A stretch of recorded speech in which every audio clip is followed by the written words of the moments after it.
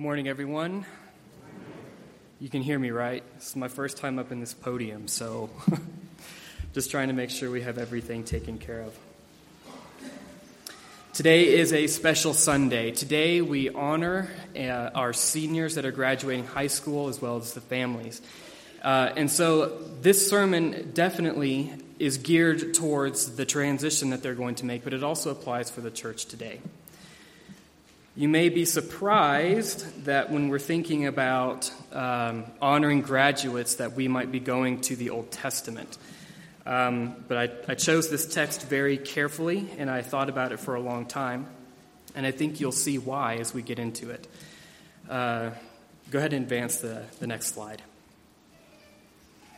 Let me give you some background. Deuteronomy chapter 30, we're getting on to the end of Moses' career as the leader of Israel. We are getting to the end of Moses' life. God had already told Moses that he's not going to be able to enter into the promised land. But Moses is already thinking ahead to the people of Israel, and he knows how hard and how difficult it's going to be for them to remain faithful to God. And so, Moses has finished giving the law at Moab again, and he understands what awaits them in their conquest of the land and how difficult it will be for them to remain true.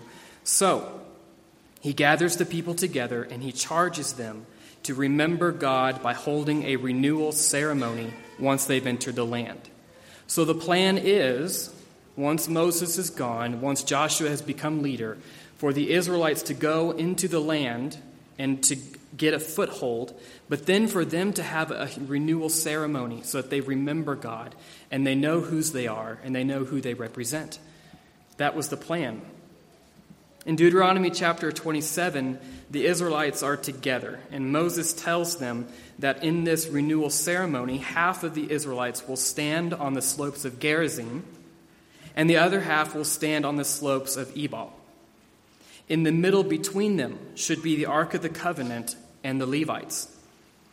The group on the mountain Ebal are to amen or confirm and repeat the curses that would befall someone if they forgot God. The group on Gerizim were to amen and confirm or repeat the blessings God promises for their faithful obedience.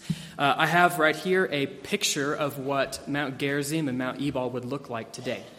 I'm guessing this is a satellite picture. There's about a mile in between these two mountains, which may sound like a long way because these Levites are going to have to shout pretty loud to be heard.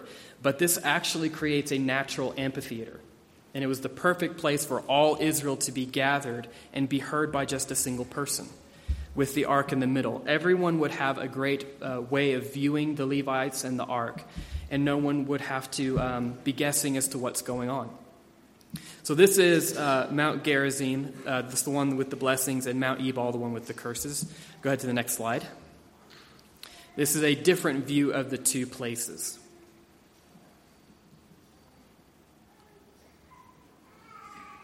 In Deuteronomy chapter 28, God provides divine blessings as a reward if they obey the voice of the Lord their God. Every aspect of their life will be blessed, from their family to their work, to their livelihood. God promises that all these things will be assuredly theirs as long as they do not turn aside from God, as long as they don't pursue other false gods. Now, conversely, if the Israelites do forget, and if they do wander away from God, if they do disobey Him, the opposite things come true. And everything from their livelihood to their work to their family will go very poorly. These curses in this chapter are very severe. They are very frightening and very terrifying. One commentary that I read from suggested that this is to reflect heaven and hell that are to become our afterlife. That if you obey God here in this world right now, you can have a taste of heaven, of all the blessings that God gives to you. But if you disobey God here in this world right now, you're going to have a taste of hell, because life won't be going good for you. The way God has ordered and set up this world, if you obey God and do as He says, things go well for you. Deuteronomy chapter 29, Moses recalls times that God has pulled them out of very low places in life, namely when God brought them out of Egypt in the Exodus.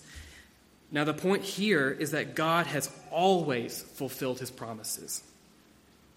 Not a single one has been dropped. God did miracles in Egypt and bested the gods of Egypt.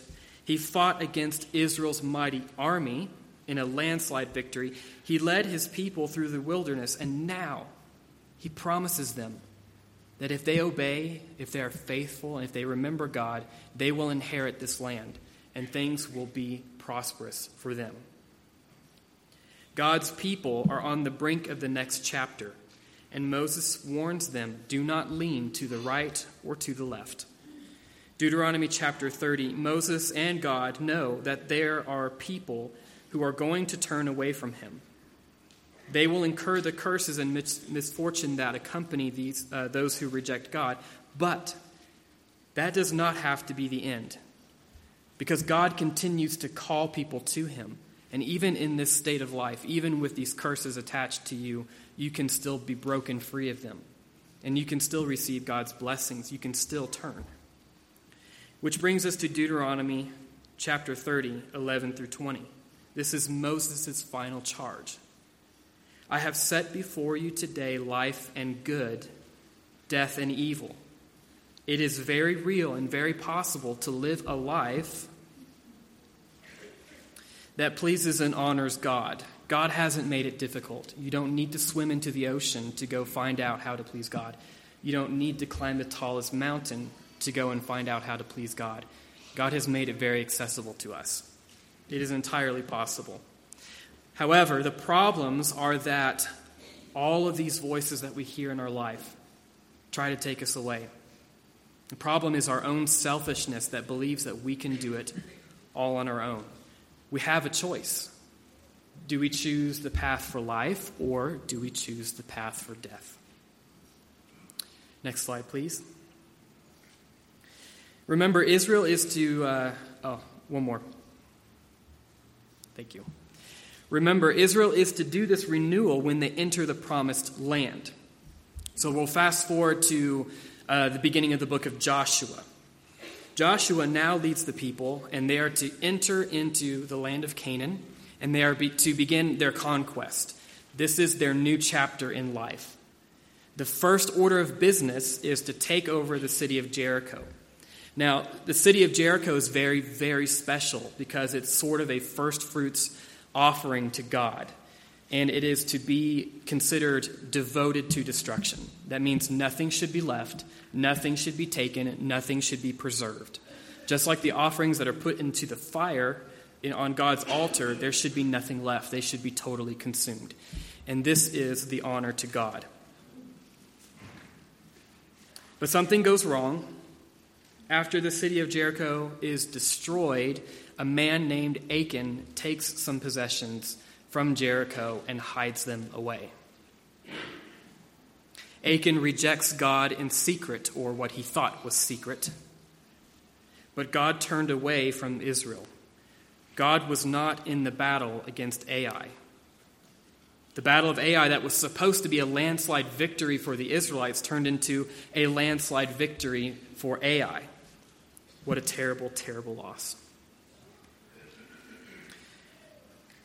This, I think, shows us how very serious God is when he pronounces blessings and curses for us to follow.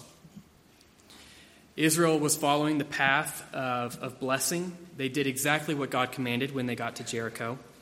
But they made a different choice when it came to the possessions of Jericho. They listened to the voice of other things. They listened to their own selfishness that said that we can do things all on our own. And God did turn away. And the battle was a terrible loss. After Achan's sin had been dealt with, Joshua calls the people to again fulfill their promise to Moses. This is Joshua chapter 8. Joshua takes Israel to the two mountains and splits them just as Moses said to do. Joshua reads again of all the promises of the blessings and curses, and he renews the covenant that Israel had just broken. It was a meaningful and powerful way for Israel to remember who they were and whose they were and who they represent. Now,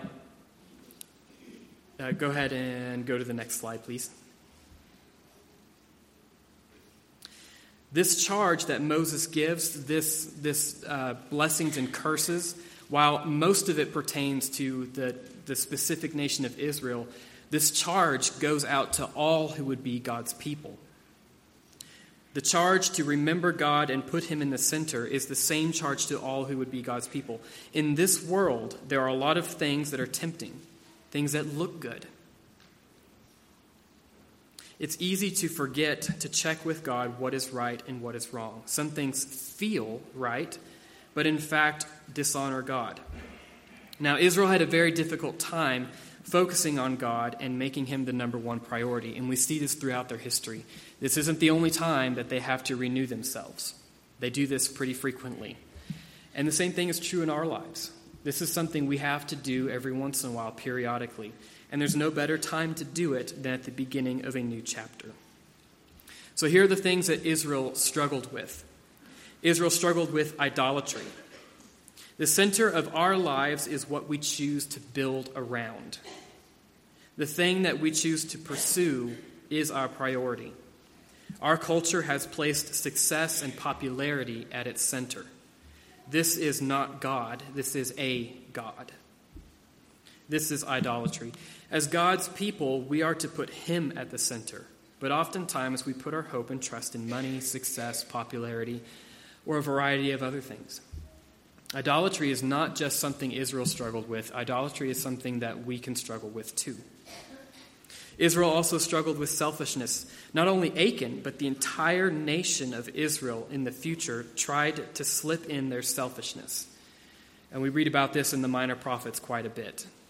The Levites, the ones who were supposed to be priests, who were supposed to be teachers of the law, were in fact the ones who were taking advantage of the people the most. They did this thinking that God would be okay with it, or that God wouldn't find out, or that perhaps God might just be too lazy to do anything about it. But if we know anything from what Moses told us, God has been faithful in every single one of his promises. God does not let a single one of them drop. Israel veered to the left and to the right in pursuit of things that they wanted for themselves, but which were totally off the path that God had for them. Israel also struggled to know that God means business. And I put this in quotes because it's kind of a modern expression. But God is very serious when he gives blessings and he gives curses. This is something that he actually holds to. God meant it when he gave Israel boundaries. When Israel sinned, God wasn't with them in the battle. God makes claims on our lives that are impossible to ignore. We don't live our way thinking God got it wrong. These are the problems. These are things that Israel struggled with. These are things that we can struggle with as well. But here's the fix. Moses' final charge: I have set before you today life and good, death and evil. It is very real and very possible to live a life that pleases and honors God. God has not made it difficult. The problems are all of the other voices that try to take us away, and our own selfishness that believes we can do it on our own. With the coming of Jesus, God's people became those who are baptized into Christ, the church. Every week we gather together. Every week we renew our covenant. Every week we remember God. We remember to place him first. Every week we gather together as members of God's people and encourage and spur each other on to remember him and place him first. This is how we renew our covenant with God. This is how we keep each other focused. The whole church is to be involved in each other's life. Galatians chapter 6, verses 1 and 2 say that we ought to bear one another's burdens and so fulfill the law of Christ. 1 Thessalonians 5:11 says that we should build each other up. Therefore, together as the body of Christ, let us choose life and choose to put God at the center. Now, I've gone ahead and taken the liberty of issuing a challenge, and it's challenge number the next one, whichever one that happens to be. But here's what I want you to do. And this is like Moses would say, this is not too far from you. You don't need to swim to the ocean to do this. You can do this right here. You could even do it today if you so chose to do. But you have a whole week.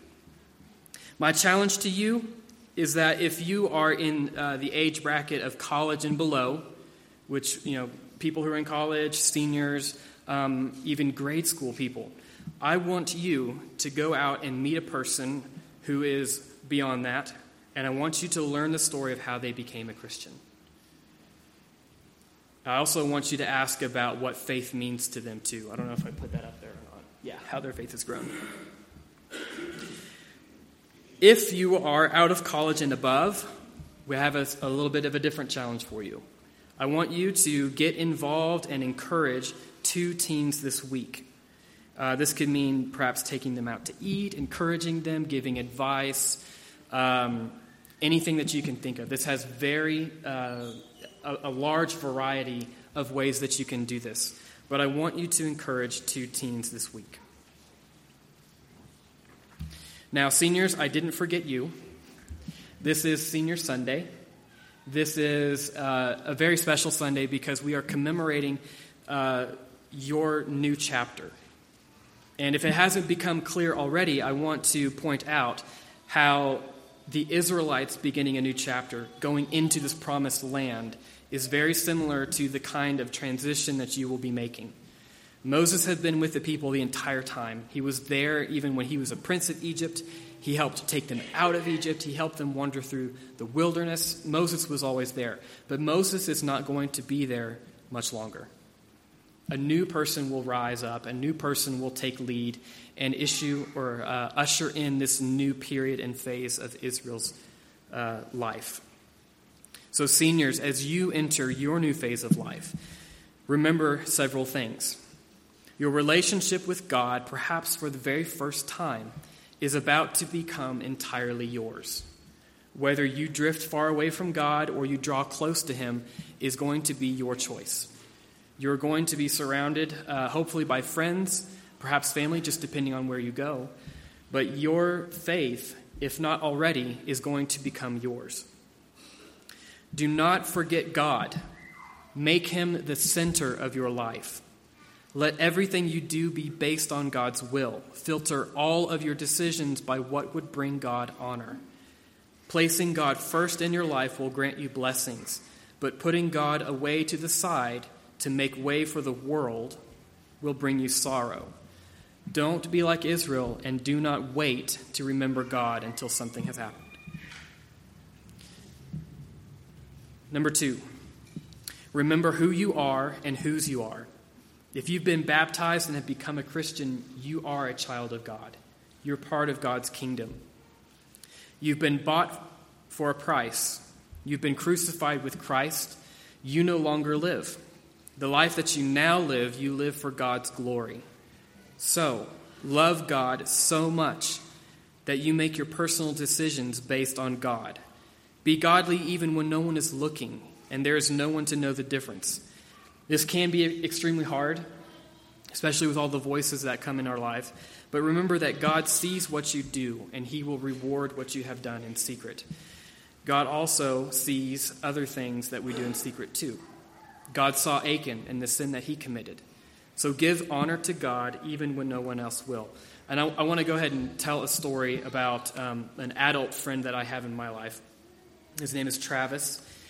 And he went to a Home Depot store, hardware store, and was looking around with one of the employees for a particular part that he needed. And I can't remember for the life of me what part that was. But whatever it was, he was holding it in his hand, and he dropped it or it kind of bumped into something, and it got damaged. And the employee said, "Oh, don't worry about it. Just put it back on the shelf or give it to me. I'll take it back, into the back room, and no one will know. Don't worry about it."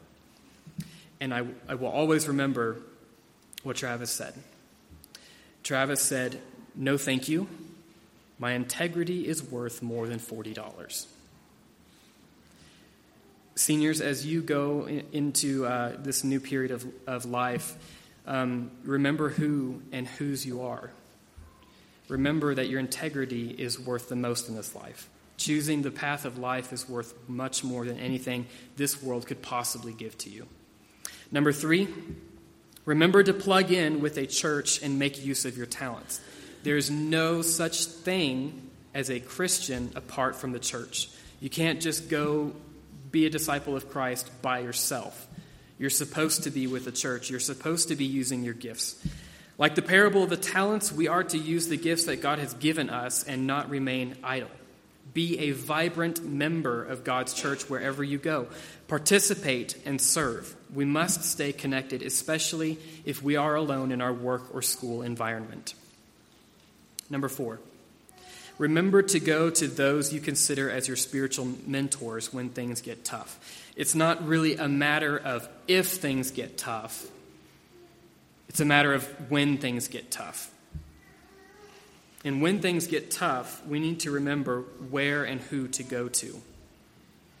You may feel indifferent. You may begin to feel overwhelmed and confused. You may even feel disappointed. All of these things in relationship to being a Christian or the church. For whatever reason, do not let these tough times be the end.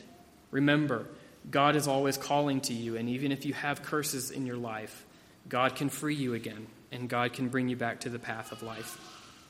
Remember where to go for help when tough times come. Your Christian brothers and sisters and your spiritual mentors. Next slide, please. This is Moses' final charge, and it's the charge that I give to you.